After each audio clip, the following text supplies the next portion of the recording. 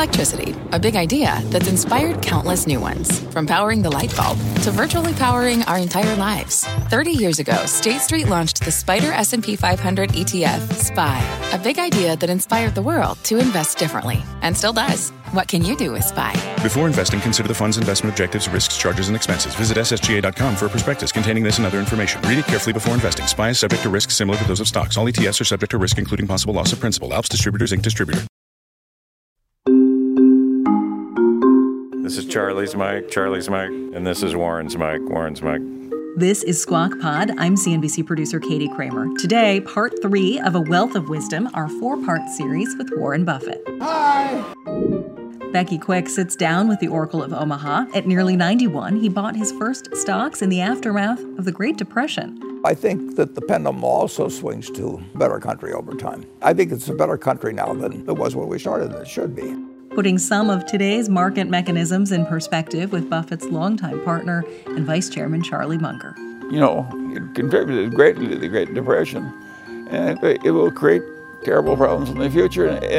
What the hell good is a total return swap doing in the United States? Why the biggest gambles may not yield the biggest profits. Robinhood, Bitcoin, no need to swing for the fences, take it from the billionaires. Who are the swingers here in this country? Well, I don't want to start naming swingers. And looking at a global power. The communist Chinese behave the way I am talking in favor of. And our own wonderful free enterprise economy is letting all these crazy people go to this gross excess. His unique take on China's regulatory and political power. Berkshire's builder, Charlie Munger. Communists did the right thing. They just called in Jack Ma and say, "You aren't going to do it, Sonny." 2 lifetimes of investing insights from Berkshire's billionaire besties. Plus, Becky Quick on knowing them both. They're just such careful students of history and what's happened before. History may not be the same, but it certainly rhymes, over 6 or 7 decades of actually doing these deals. I think it's pretty easy to see it's like biblical. Greed, gluttony. These are the types of things that come back again and again. It's Thursday, July 8th, 2021. Squawk Pod begins right after this. What's on the horizon for financial markets? At PGIM, it's a question that over 1,400 investment professionals relentlessly research in pursuit of your long-term goals. Specialized across asset classes, but united in collaboration, our teams provide global and local expertise. Our investments shape tomorrow, today. Pursue your tomorrow with PGIM, a leading global asset manager. This podcast is supported by FedEx. Dear small and medium businesses, no one wants happy customers more than you do. So you need a business partner just like you. Like FedEx, who understands your passion for serving your customers because they have the same commitment towards you. That's why FedEx offers you picture proof of delivery, packageless and paperless returns, as well as weekend home delivery to 98% of the U.S. on Saturday and 50% on Sunday. See the FedEx service guide for delivery information. What's more, FedEx Ground is faster to more locations than UPS Ground. Trust FedEx for timely deliveries. See what FedEx can do for your business. Absolutely, positively FedEx.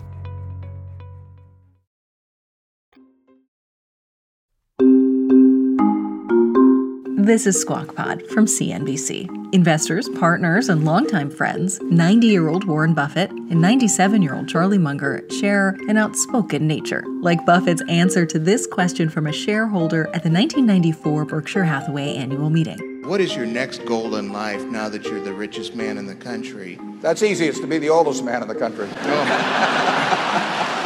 Or this timeless wisdom from Munger at another installment of Woodstock for Capitalists, 2000's meeting of Berkshire shareholders. If you mix the mathematics of the chain letter or the Ponzi scheme with some legitimate development, like the development of the internet, you are mixing something which is wretched and irrational and has bad consequences with something that has very good consequences. But if you mix raisins with turds, they're still turds. Running an investment portfolio of $300 billion with holdings in stocks like Apple, Bank of America, and Coca-Cola, among many others, Buffett and Munger refuse to chase fads that stray from fundamental market analysis. And it's not always popular, like their take on Bitcoin. Bitcoin is worthless artificial gold. Bitcoin, it's ingenious, and blockchain is important, but Bitcoin has no unique value at all. It doesn't produce anything. You can stare at it all day and no little Bitcoins come out or anything like that. It's a delusion, basically. The whole damn development is disgusting and contrary to the interests of civilization. Or free trading app Robinhood. Here's Munger earlier this year. I think it's just god-awful that something like that would draw investment from civilized men and decent citizens. Honor, simplicity. In his annual letter, published in early 2014, Buffett advised investors to play it safe. He wrote, "Keep things simple and don't swing for the fences. When promised quick profits, respond with a quick no." Buffett and his right-hand man, Charlie Munger, have strong opinions about those who take the really big swings. I spoke to Becky Quick on Zoom about their more cautious approach. There aren't a ton of business leaders around who have experience of the economic history of so much of the 20th century, like Buffett and Munger do. Yeah, I mean, they both come from an era, I think, when if you were a businessman, your word was good enough, right? If you told somebody you were going to do a deal, you did it. And most of the deals that they've cut could be written on a page in terms of how they expect those deals to go down.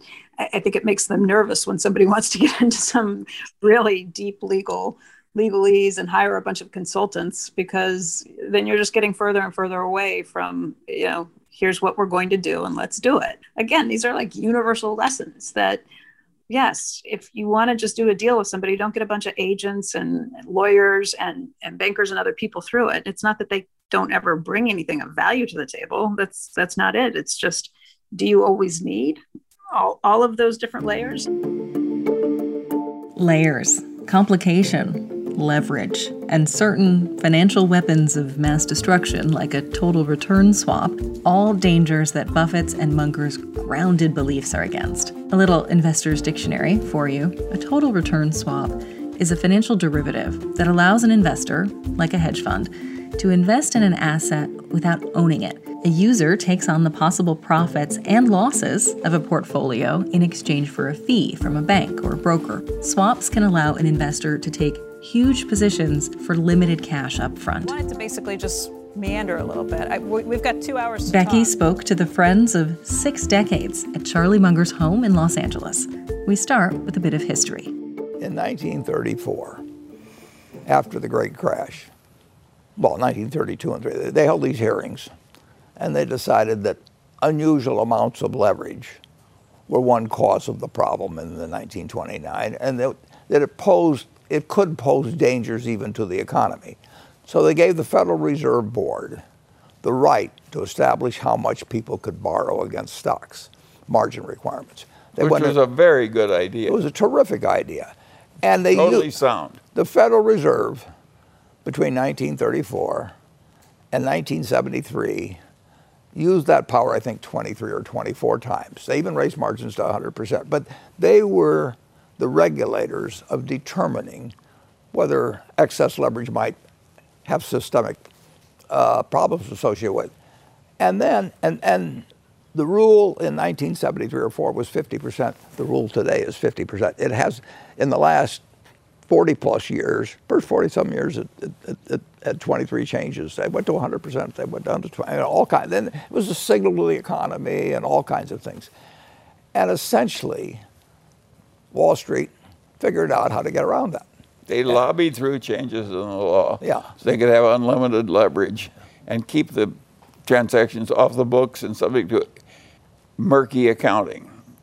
Total swap derivatives. Can you imagine how much the world needed total swap derivatives? Total return swap. That's a total return swaps, yes. Yeah, a total return swap essentially means you're borrowing 100%. And the Federal Reserve says, Regulation T or whatever the hell it is, that's been there since 1934, says 50%, and it hasn't changed at all. But Wall Street just figured its way around it. 100% total return swap means just what it says. You don't need any money. Now you need credit or something, and you may have to put up a deposit or something. But Wall Street could make more money doing this, and people always want to borrow more money. I mean, there's but no it was shortage. Foolish to give people in Wall Street the power that the government gave them when they changed the rules and allowed all this extreme leverage with extreme profits, of course, for the people. It was very seductive and sucked a lot of people in. You know, it contributed greatly to the Great Depression, and it will create terrible problems in the future. And what the hell good is a total return swap doing in the United States? The only people that like it are people who are so nutty about what they learn in economics that they think an axe murder is all right as long as it happens in a free market. Well, the total return swap is liked by two people: the guy that wants to borrow 100% and the guy that wants to make more money lending money that way. Because lending to the crooks and fools. Yeah, the total return swap means the bank puts up all the money, but you're still guaranteeing them against loss or gain. The banks would say, we made it through this, we absorbed all the problems ourselves, and many of us, won't even take a substantial hit on the balance sheet for it. Well, there's an old story about all these banks that think they've done so well. These two guys are fighting with razors, and one takes a big swipe, and the other guy says, "You missed me," and the guy says, "Wait until you shake your head." They're just such careful students of history and what's happened before, and there is that thing that history may not be the same, but it certainly rhymes. And I think when you're looking at over 9 decades of experience of watching this with human interactions and over 6 or 7 decades of actually doing these deals, I think it's pretty easy to see the things that return around and around and blow things up. It's like biblical greed, gluttony, with avarice. These are the types of things that come back again and again. When you use too much leverage, it blows up. And that's a lesson that you can, every 5 years, you'll see some big example of it in the markets, every 10 years. And again, just being students and kind of boiling down to the most simplistic terms of things, I think that's why they can very easily identify patterns and see them, and they've learned from it. They're just the kind of guys who go around and say the emperor's not wearing any clothes, right? To his face, probably, right. Too. Well, Charlie especially. Warren might not say it to his face, but Charlie would. So what would you tell regulators today? What would you do? Well, the regulators aren't, but they need to change laws now. But of course, if you're running a gambling parlor, you want the big players to gamble more furiously. And that's what the securities business allowed people to do. It was a big mistake. We don't need to have, it created a lot of misery. All this, we don't want to suck people into gambling for way more than they can afford. And you get into clearance, there were clearance risks in the thing. The whole market was in chaos. But the people who are making money out of this unreasonable extension of credit argue for it, and nobody's speaking against it. Last time around, we got the correct regulation that came and stayed for a long time on margin debt, only because we had the worst depression in the history of the English-speaking world. That's what it took to get a little sense into the politicians. This time around, total return swap. What in hell? That means that if somebody will write you the contract, you can buy $40 billion worth of something or other and say, Becky, quick. They got to think you're a very talented woman and all that, but 40 billion might strain you. You think the politicians don't understand? They do it with different firms, and each firm thinks they're smarter on their, and some of them are smarter than others. When they see trouble coming, there's some very interesting stuff you can read on the internet on what was going on in 2007, a year before 2008, with AIG, for example.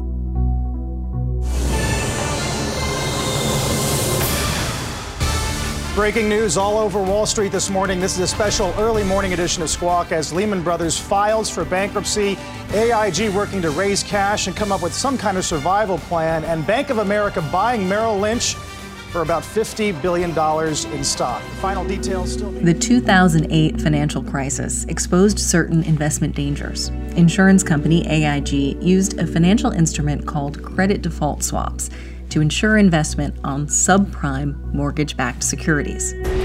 We have more insight into what is happening at the Federal Reserve in terms of its efforts to assist AIG with what would be an enormous infusion of capital.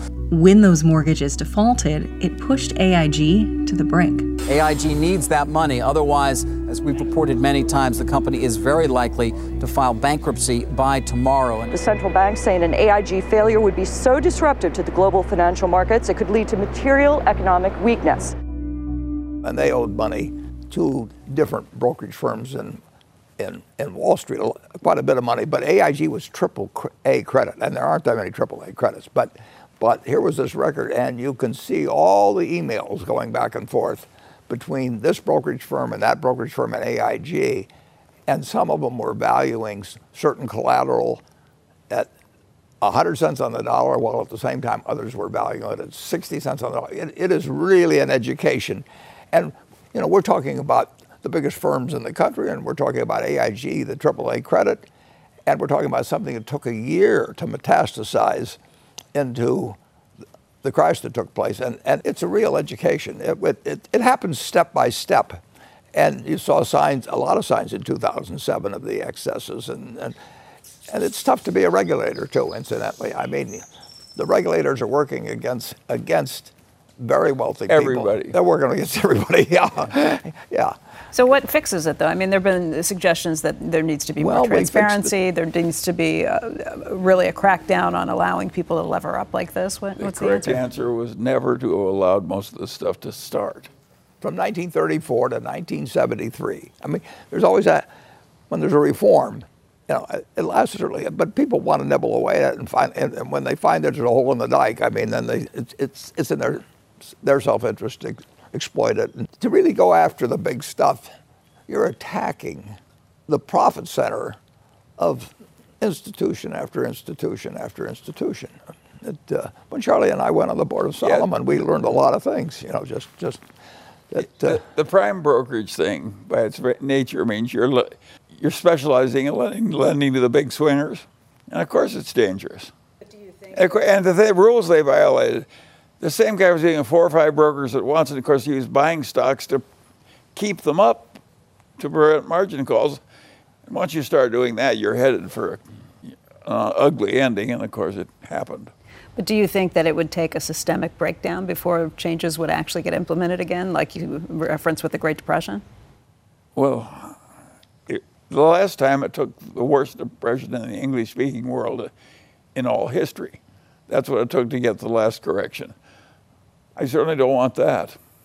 Now, a wise regulator stops this stuff before it starts. It's very hard to stop. What interests me in this is that the communist Chinese behave the way I am talking in favor of. And our own wonderful free enterprise economy is letting all these crazy people go to this gross excess. Becky, the people who are avoiding it are the communist Chinese. If you go, they step in preemptively to stop speculation. Charlie, you said communist China is doing all the things that we should be doing right now, and I can't help but think of what they've done to Jack Ma. It amuses me, you know. Well, what about what they've done to Jack Ma? Buy the shares of the most important and the biggest IPO in history. Now, there's a half a dozen major underwriters here. Goldman Sachs is leading this. Today, what we've got is not the money. What we've got is the trust from the people. You know, it's the responsibility. This is a great American story that's actually a Chinese story. Jack Ma, the founder of Chinese retail and tech giant Alibaba, has largely been out of sight since last year when he criticized China's government for stifling innovation. In a speech at a conference in Shanghai, Ma called for urgent change to China's banking system and the government's role in business development. A week later, Ma met with government representatives in China, and the Shanghai Stock Exchange scrapped the anticipated IPO of Ma's Ant Group, an online finance platform that was expected to be valued at about $300 billion. The reason cited for killing the IPO, quote, a significant change in the regulatory environment. Jack Ma's one of the swingers. They said, the hell with you. He basically gave a speech when he said to a one-party state, well, you guys are a bunch of jerks, don't know what you're doing, and I know what I'm doing, and I'm going to do it better. And he was going to wade into banking and no rules and just do whatever he pleased. The Chinese communists did the right thing. They just called in Jack Ma and say, you aren't going to do it, Sonny. I don't want all of the Chinese system, but I certainly would like to have the financial part of it in my own country. Although Ant Financial was bringing banking to a huge unbanked population before. I mean, there were things that they were doing that... I know, but you don't want a swinger to run. The banks have the implicit guarantee of the government, and you don't want to let any swinger run a bank. Let the swingers do something else.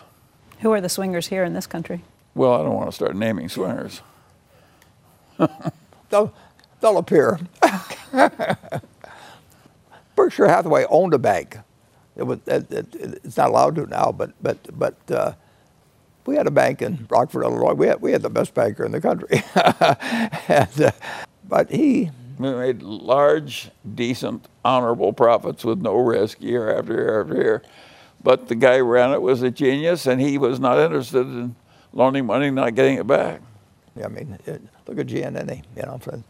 Started out when he started the Bank of America. It was called the Bank of Italy originally. He totally went after the unbanked. I mean, he started with the Italian neighborhoods and they deserve the credit, by the way, the kind of people he was picking. Oh, but there are a lot of people that don't deserve the credit. When Giannini started that bank, he had $300,000. And I think when he died, his estate was like $1 million. He was not in it for the money. He really wanted, he cared about the bank. He cared about the people deposits he took, he lent to, and he had big ambitions. But Chinese communists are not against loaning to the people that Giannini was. It was the speculators and big swingers that they were wanting to rein in. The way the story has kind of been painted is that it's the Chinese communists who don't want to lose power, and some of the capitalists who have maybe gained too much power under at least what the communists might like to see. And well, the clash between those two. Both groups want more power, not less. Oh, politicians in this country want more power, and the rich want more power. Yes. No, what's so different in China? Yeah. But the banking system, take shadow banking, which we have in this country. People say, well, it's the unbanked. Well, the whole leveraged buyout lending operation practically left the banks and went to shadow banks in our own country. And it hasn't caused any big trouble yet, but I'll be amazed if it doesn't. Well, Jamie Dimon has said that, and look out for some of the fintech areas that they're not regulated. Yes, I agree with Jamie Dimon on that. I don't think allowing all the swingers in the world to act as though they're banks is a good idea.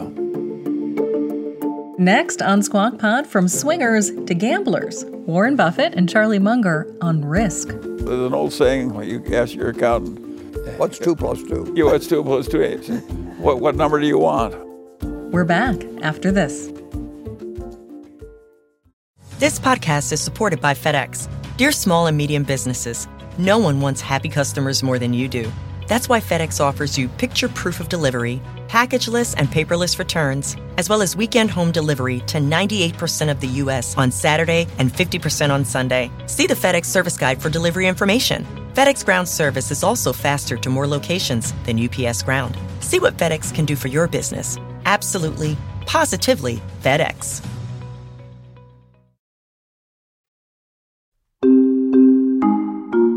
Welcome back to Squawk Pod. Today, life lessons from the outspoken pair behind the decades-long success of Berkshire Hathaway, CEO Warren Buffett and Vice Chair Charlie Munger. Becky Quick has been covering Buffett for years, and I asked her about the critical comments that he and Munger have made about online trading platform and pandemic meme stock buzzword, Robinhood. A lot of people would say things like Robinhood have democratized access and regular people can own a part of a company. Is their view old-fashioned? Well, look, I think they would both say that stocks were democratized beforehand. Warren bought his first stock when he was 11. Not on Robinhood. Right, not on Robinhood. And by the way, both of them have kind of set things up at the annual meeting and through so many other things that they do, is just trying to teach average people that they can make it on Wall Street too. So they are 100% in favor of the democratization of Wall Street message. Well, Robinhood is beneath contempt. Why? Well, it's a gambling parlor masquerading as a respectable business. And the pushback on that is always, this is a way of getting average people into the markets. Well, people who didn't have access you don't want to say it's a gambling parlor, right. But it is a gambling parlor. It's not encouraging people to buy a very, very, very low-cost index fund and hold it for 50 years. I will guarantee you that you will not walk in there, get that advice. No. Instead, you'll get advice on how you can trade options, and they'll tell you that... And it's telling people they aren't paying commissions when the commissions are simply disguised in the trading. It's basically a sleazy, disreputable operation. And the interesting thing about it is that some good people you would be glad to have marry into your family have backed it. And bailed it out when they got in trouble. It's a very bad sign when that starts happening in a civilization. That's capitalism. I mean, that was another situation where they got bailed out, or there were a lot of people who could have gotten hung up and lost their money on that. Oh, yes, the clearance risks there were perfectly enormous. Again, massive greed, massive stupidity, and massive immorality, I would say. If you're encouraging people to come in and trade 20 or 30 times a day, I mean, that, and with leverage. Yeah. What good are we doing as civilization to teach some 20-year-old idiot to swing mightily at trading stocks he knows nothing about based on what's going by on the ticker? He could be a 20-year-old. Higher and higher credit. Yeah. It's crazy. Is that what you want with your little son? That's what you're looking forward to? The little 18-year-old swinging, maybe mortgaging the house or something? He could be a 20-year-old, very intelligent person, too. And it's really hard to time stocks. I mean, that's when you're really, it's more like you're going to the casino, not like you're going to the investing. And I think that's what galls them, is the idea of the frequent trades in and out of it, that, you're really talking about luck, because you may know what a company's worth or what it's not, but markets aren't always logical and markets don't always make sense. And unless you are a long-term investor who is putting money in stocks and leaving it there for a long time, you're not guaranteed of anything. And I think that's what bothers them about it. It's not the idea of getting access to everybody to put their money in the stock market. That's fantastic. But when there are bells and whistles and rewards for the more frequently you trade, I think that galls them. The gambling instinct is very, very strong in people, and the government learned to take advantage of it when they went into the lottery business, and they started, in effect, taxing the poor and the hopeful instead of taxing guys like me to an extent. I mean, the lottery revenue substitutes for some other revenue that they might get. It was not a good thing when the government of all these states took over the numbers business of the Italian mafia. That's what they did when they had state lotteries everywhere. That was the numbers business. It was called the numbers game. It was run by the mafia entirely. And the governments of our country decided that, gee, we don't like those nice Italians making all that money when the government could have it.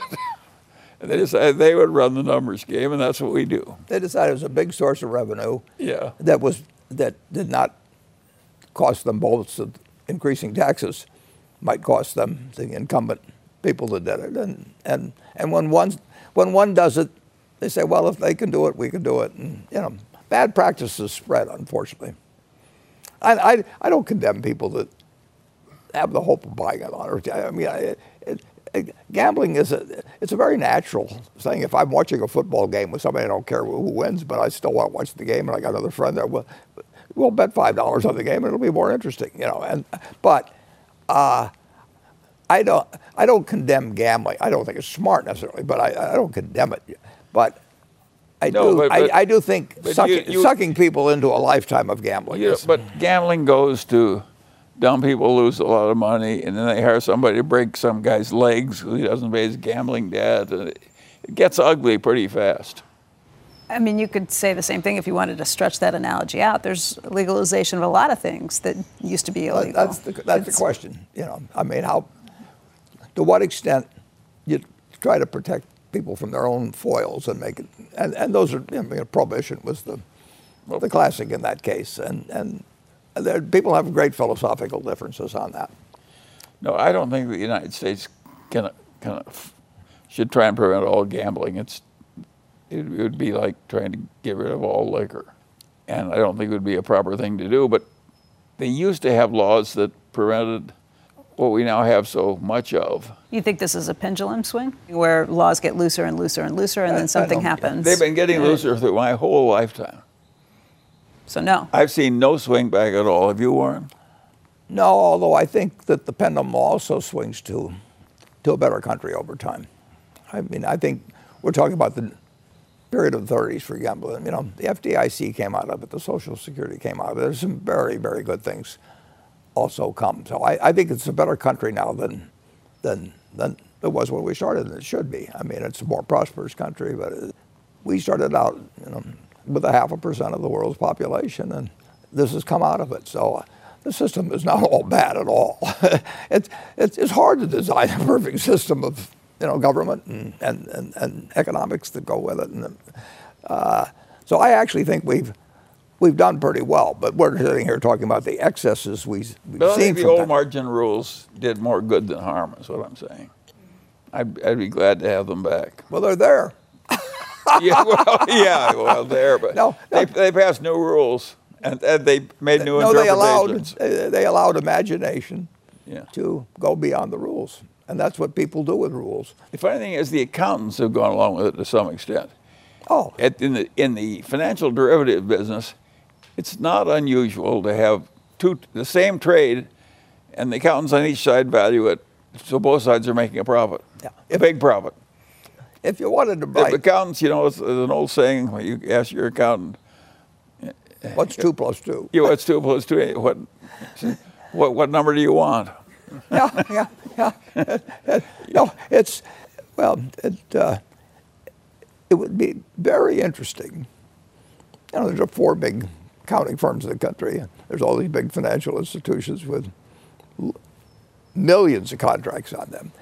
And if I were running sort of whatever that might be, the investigative group at the Treasury or the Federal Reserve or someplace, I would just take a smart guy and for 2 weeks put him in a room, and I would have him with the power to get 100 of the very esoteric contracts, not interest rate swaps or currency swaps, but the most esoteric contracts, and find out where the same accountant happened to be on for both Bank A and Bank B, and see what they were both valued at. And I will guarantee you'd learn a lot from that. It's just, if you're using the government's credit, you want the banking company, business regulated, and you want banking to be a pretty sober group of people, not the wild swingers of the world. They're using the government's credit, and not only that, the monetary policy of the country is intimately twisted in with the prosperity of the country, and we have a Federal Reserve System and so forth. You let everybody do what they want. It's hard for the Federal Reserve or anybody else to constructively help the economy. But we've got the best banking system probably, and I can't speak for all 200 countries or anything like that, but it is a terrific banking system. And they have reined it in somewhat lately. And it's so much better than existed in the 19th century. I mean, the Federal Reserve was a huge improvement. I mean, the FDIC that came in 1934. I mean, our banking system is a whole lot better than most people's and our own past banking system. Over the past year or so, Warren Buffett, a longtime investor in the financial sector, has been selling off shares in some of the nation's biggest banks. Berkshire Hathaway sold down its stakes in Goldman Sachs, JP Morgan, and regional bank PNC Financial during the past 5 quarters, eliminated a longtime position in Wells Fargo, and added to just one bank holding, Bank of America. Keep in mind, this all started during the global pandemic, which last spring brought the U.S. economy to an unfamiliar place. Here's Buffett in May of this year. Like banks generally, I just didn't like the proportion we had in it compared to the possible risk if we got bad results that so far we haven't gotten. We overall didn't want as much in banks as we had.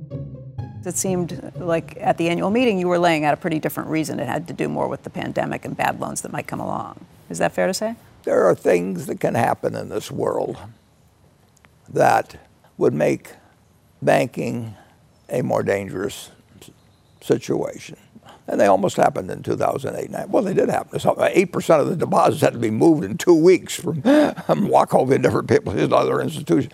Now, the people in charge reacted well. You don't always have people in charge that will react well. I can think of secretaries of the Treasury that, if they'd been there, would not have been. We'd have had a hell of a lot bigger mess. I mean, we have people, and those people behaved well in 2008 and 9, and they behaved extraordinarily well in March of 2020. But you don't want to keep rolling the dice on that more than you have to. We have a better banking system than a good many countries around the world, but we're also intertwined with those countries in so many ways. We do not want major banking systems in certain countries around the world to have problems. We will have problems. So it's got a certain. There's other businesses that are simpler, that have less risk than them, essentially, than banking. All right. So what else do you see on Wall Street? Anything you would change if you were the king of Wall Street for the day or the week or the year? It's an amazing market, and what Keynes said a long time ago is that it serves some very, very, very important services, and it can be, at the same time, it runs a casino, and sometimes there's a lot more money in serving the casino than there is in serving its more normal possibilities, and that will be ever thus. That's Squawk Pod for today, the third installment in our special series, A Wealth of Wisdom with Warren Buffett and Charlie Munger. If you like and follow Squawk Pod on Apple Podcasts, Stitcher, Spotify, really anywhere you can get podcasts, you'll find each of our special episodes this week. Tomorrow, we wrap things up, how 2020 and the pandemic has changed America, but maybe hasn't changed everyone. I was not a Zoom guy. No. If you are interested in exploring more of the sound and archival video clips from decades of the Berkshire Hathaway annual meetings or past CNBC interviews with the Oracle of Omaha, I urge you to check out buffett.cnbc.com. That's the Warren Buffett Archive, the world's largest collection of Buffett speaking about business, investing, money, and life. It has 500 plus searchable clips on scores of topics. That's buffett.cnbc.com. Thanks for listening to Squawk Pod. We'll meet you right back here tomorrow. This podcast is supported by FedEx. Dear small and medium businesses, no one wants happy customers more than you do.